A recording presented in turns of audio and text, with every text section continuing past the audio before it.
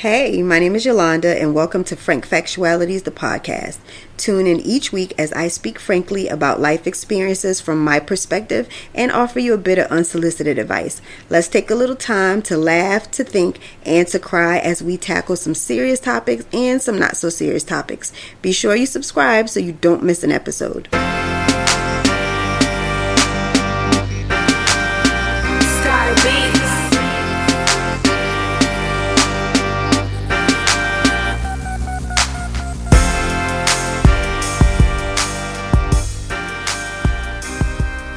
Hey y'all,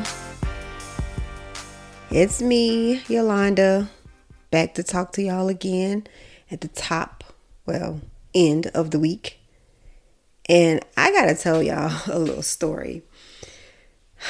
It may be funny, but it's not funny. So Monday, I been running really late lately to work. I haven't been getting breakfast or grabbing cereal or something in the house, and so at work I'm like snacky. So I go and we have like a stash of chips. So I go and I get some Doritos and I think some barbecue Lay's. Normally I don't eat Cool Ranch Doritos. I usually like the sweet and spicy. Those are my favorite. But something said it's less calories than the other chips, so grab the Doritos. So I'm eating on the Doritos and I'm in there talking to a student and my intern, and all of a sudden the Dorito just got hard. And then I'm crunching the Dorito and I'm just like, why does it taste funny? So I was like, I think these Doritos are spoiled. So I'm going through it and, I asked my intern, I said, didn't you eat these chips the other day? How did they taste to you? I look at the date. It says May 22nd. So I know that they're not spoiled. And I'm trying to figure out exactly why these chips taste so bad. And then now it's these hard pieces. I'm like, oh God, the chips are contaminated or something, right? And they're not. So I just like, okay, I'm not eating the chips anymore. I throw the rest of the bag in the trash. And my tongue then goes across my teeth. You know how your tongue just floats around. And the whole backside of my tooth on the side is like done. Yeah, I snuck that little laughter button in there. But anyway, it's gone. The whole backside of the tooth. It's just wide open. So I'm like, oh my God, I ate my tooth. And a filling. The tooth and the filling. I had to, because what happened to it? It's all gone. So that was that funny taste. And that was the hard pieces. So I'm just like, I don't know if it's filling and tooth or just filling, but I don't have a back side of my tooth. Now, like I told y'all, this is the top front. It's like the side. You know that infamous, everybody's missing a side tooth is that one. So I'm panicking because I cannot go around without my tooth. And when I smile, you can't see nothing but the top. So you can't even see the bottom. Even though low key, I have bottom teeth missing, but nobody should be in my mouth like that to see that those back teeth are gone. And I know I can get some implants because they're missing. So you can't get veneers on gum. There's nothing there. So you got to get like the implants. Or either you can get like the little partial plates, which are like dentures, but I don't want that. I don't want something I can take in and out. I want something permanent. But low key, those implants scare me. I don't know why, but the idea of them screwing or implanting a metal piece, a rod in my mouth in order to get a tooth there scares me. But I know I'll do it eventually. But I'm just not about that life right now with this tooth on the upper side. So I call my dentist. I'm panicking. I'm like, oh, I need to get in. Please squeeze. It's like, okay, your dentist has something in at 3:15. At this point, it's about 2:30. So I'm like, cool, I don't care, I'm taking off work. So I go there and he's like, oh yeah, you chipped the thing and your filling came out, and that's the tooth you needed a root canal on. Now low key, I think I knew that was the tooth that I needed the root canal on. Now, I know people are scared of root canals, but for me, in my experience, you need a root canal when your nerve in your tooth is dying or is dead. So by the time I end up noticing that something needs to be done, my tooth is already dead. And if your tooth is dead, there's no pain there. So although they do numb you when they do a root canal, if that tooth is dead, you won't feel nothing anyway. So yes, that cavity, the filling came out and I chipped the tooth, but I didn't feel anything because at this point I had waited so long to get the root canal that the tooth had already died. So it's dead. I don't feel anything. So I'm just like, okay, well, you got to save it. I cannot walk around with a missing tooth on the side. I just can't do it. I'm in like panic mode. I'm like, listen, doc, you have a therapist back here because I need to talk to somebody. If you can't save this tooth, because the last time, I didn't mention this, but I chipped the tooth in the back eating Doritos also. So he had to take that tooth from me because it was like, you know what? It's no need. We can't save it because the filling that you have in the tooth is so big. When by the time we take that out, I mean, there's really no tooth there. So it's no purpose in trying to cap nothing. So he took it out. So I'm just like, I just can't. I can't. Please. So I'm begging, right? It's like, yeah, I think we can save it. So I was like, well, when can you get me in? And he's like, well, let us check our books. I was like, please, if you could do it today, just do it. So he was like, no, we got something tomorrow. So tomorrow was yesterday. And so I left work early and I went to get my root canal, and then they packed the tooth after they, took the nerve out and then filled it back in. And then he like shaved down the piece in the back that had cracked because I go on spring break, which is in another week or so.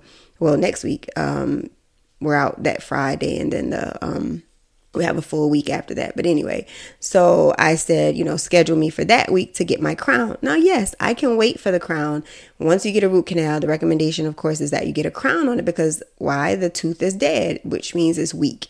And if it's weak, that means it can crack again. And I just don't want to take that chance. So I'd rather go ahead and get it crowned so that I don't run the risk of breaking the tooth. So I just wanted to say to you all, y'all got all of us out here paranoid to be walking around with the side tooth missing.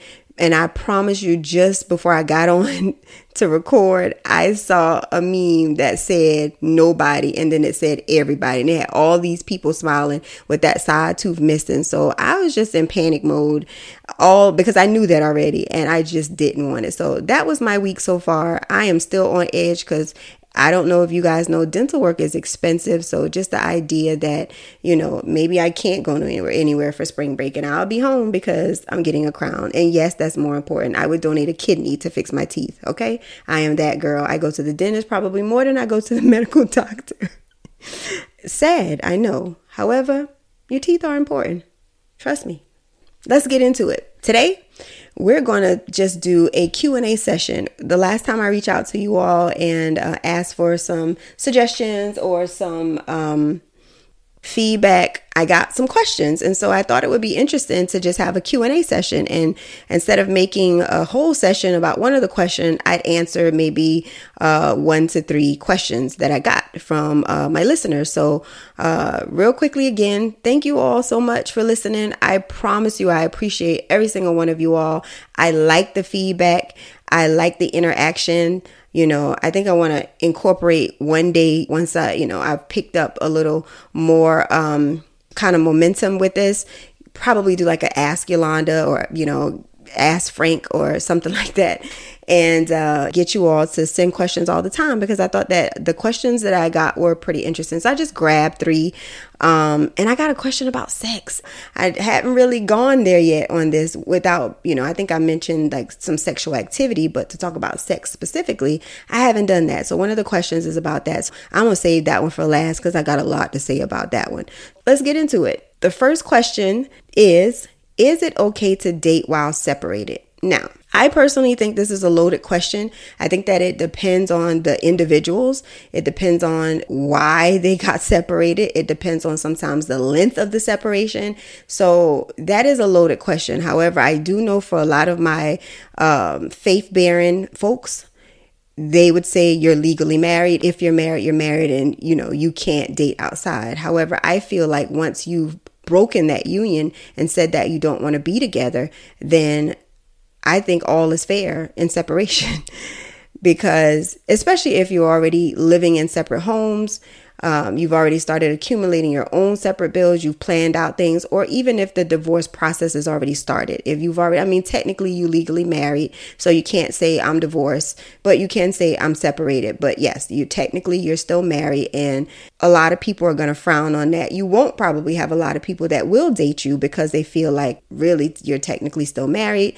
Maybe you'll go back. I don't want anybody coming up to me. I don't want to be approached. All of these things are going to go on in the head of the person that you're trying to date. But I don't think there's a right or wrong answer there. I think that just depends on the individuals and the couples and how they feel. Now, if they have a discussion about it and they decide to separate, maybe that's something that they should talk about. How do you feel about me dating other people? Are you okay with that? Can we date other people?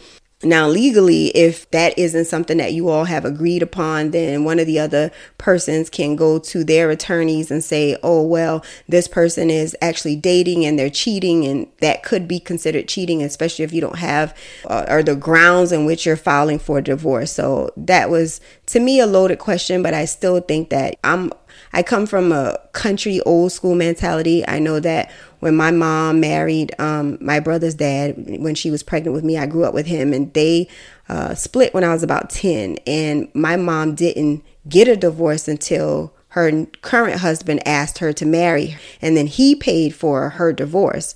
So that was just something, that to me was normal. Like, okay, they're not together. I mean, it had been years that they weren't together.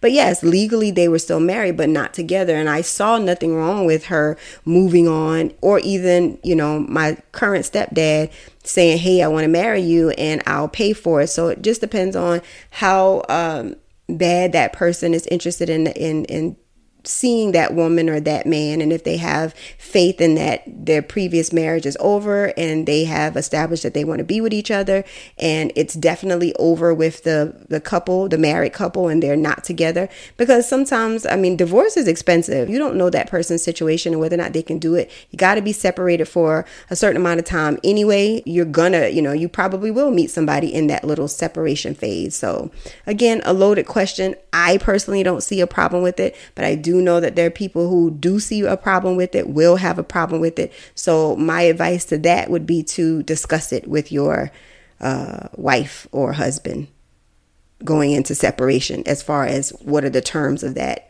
Just like you would, I guess, temporary custody until the judge determines who gets, custody of the child. You would discuss that. That's my take on it. I understand sometimes it may be a not so good separation, and there could be tension there, and that discussion may not come up. But when that time comes, or if you ever get the opportunity, discuss it. So let me know if you all agree with me. If not, let me know what your take is on that. The next question is, what are your non-negotiables in relationships? Again, very loaded. However, I do think that there are some bare basics that it should be a non-negotiable. You know what? Not some, is one non-negotiable. And to me, that's respect. I think that no matter if you're a man or if you're a woman, that one non-negotiable for everyone should be mutual respect. I think you should have respect for one another no matter what. No matter what someone says to you, no matter what someone does to you, you should always respect that person. For me, I have a couple other non-negotiables, but again, I think that that's going to be something that depends on the person that you're dealing with. Well, it depends on you as an individual is what I'm trying to say. Again, for me, it's respect to me across the board for everyone. Secondly, I would say that I like honesty. That's very important to me because I am by fault, I think, a little too honest. And sometimes that gets me into trouble because I expect the same thing from someone. So if I'm being as transparent as I can be and I'm telling you about all of my indiscretions and things that have happened to me in the past or how I currently feel, then I feel like you owe it to me to do the same. Now, it may not sound the same as mine. The things that you share may not be, equal to me, but share things with me so that I feel like there's true honesty and transparency in a relationship. There's nothing worse than being lied to when you're being upfront about something, especially when there's no reason to lie to someone. To me, honesty is something that's really big. And then, of course, there are other little things that are going to come up. I think some things are just obvious. So like respect. And to me, respect goes in not talking to someone, cussing them out or whatever, or being abusive. All of that falls to me under the window or umbrella of respect. So again, to each his own. Everyone's going to have certain non-negotiables. I think you should have some non-negotiables. You should know what you will not tolerate, because if you don't know, you'll tolerate a lot of stuff. So go in it knowing, even if you don't say it to a person, you recognize what it is that they're doing that is part of your non-negotiable. Have a discussion with them. If it's someone that wants to be with you, then they will make the necessary changes to make sure that they don't do whatever it is that, you're not fond of. Now, it's not quite midnight. Y'all know I record on Wednesday nights, but it's not quite midnight, but it's late night.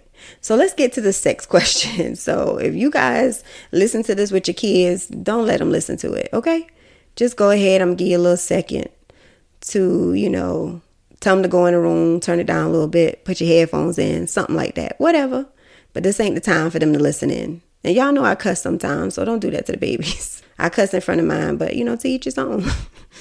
So the question is it normal to not have orgasms every time during sex? Now, I don't know who the person was that asked this question. The only reason why I say that is because, sometimes you get DMs and you can't tell by the username if this is a male or female. They got these anime type characters on their thing. So it's not like you'll know exactly who it is that asked the question, but I am going to bet that it was a woman.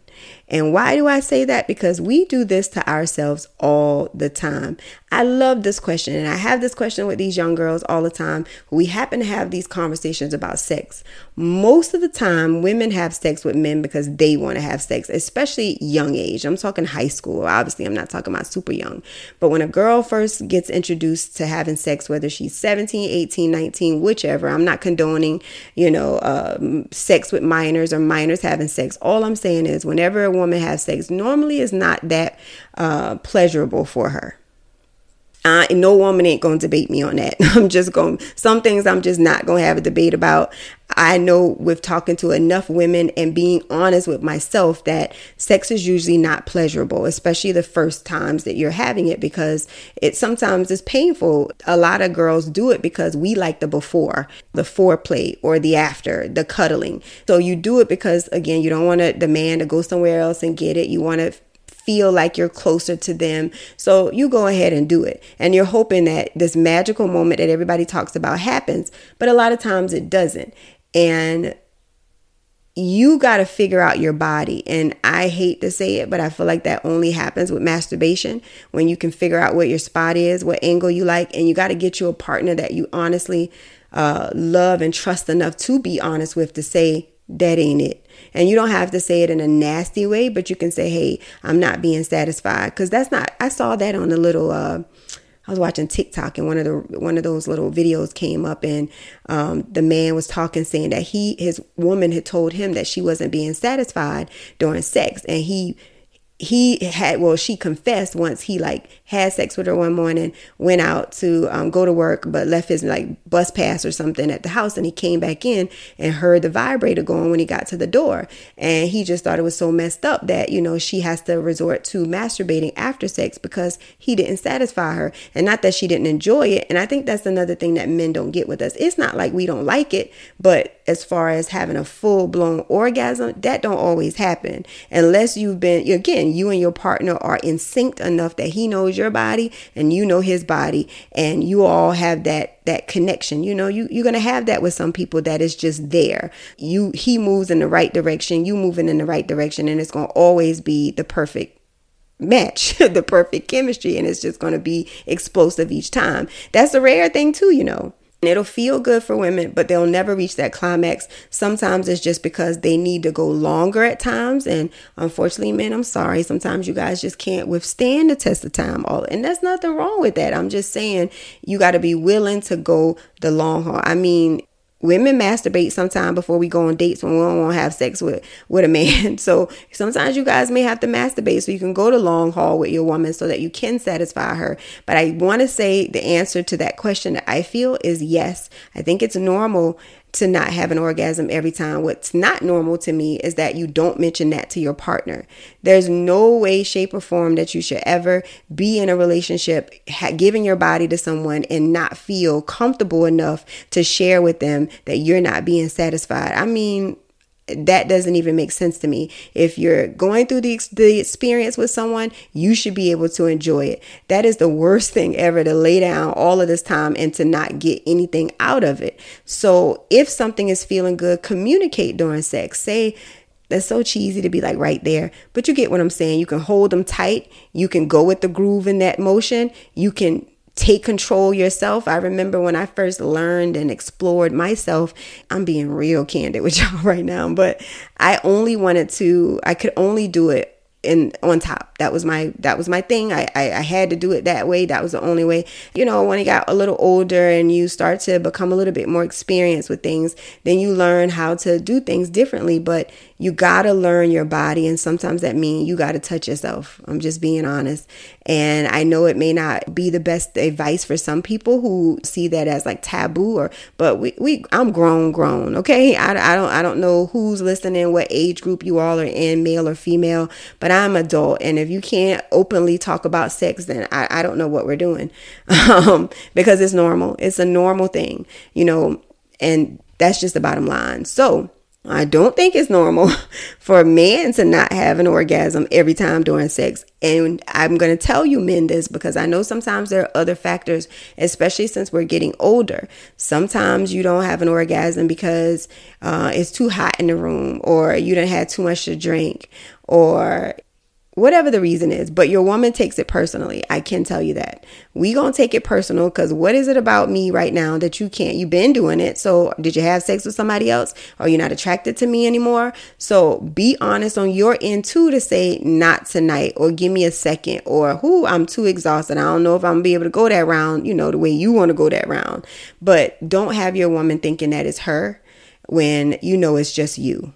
And y'all got to go to the doctor too. I mean, I'm talking to 40 plus probably right now.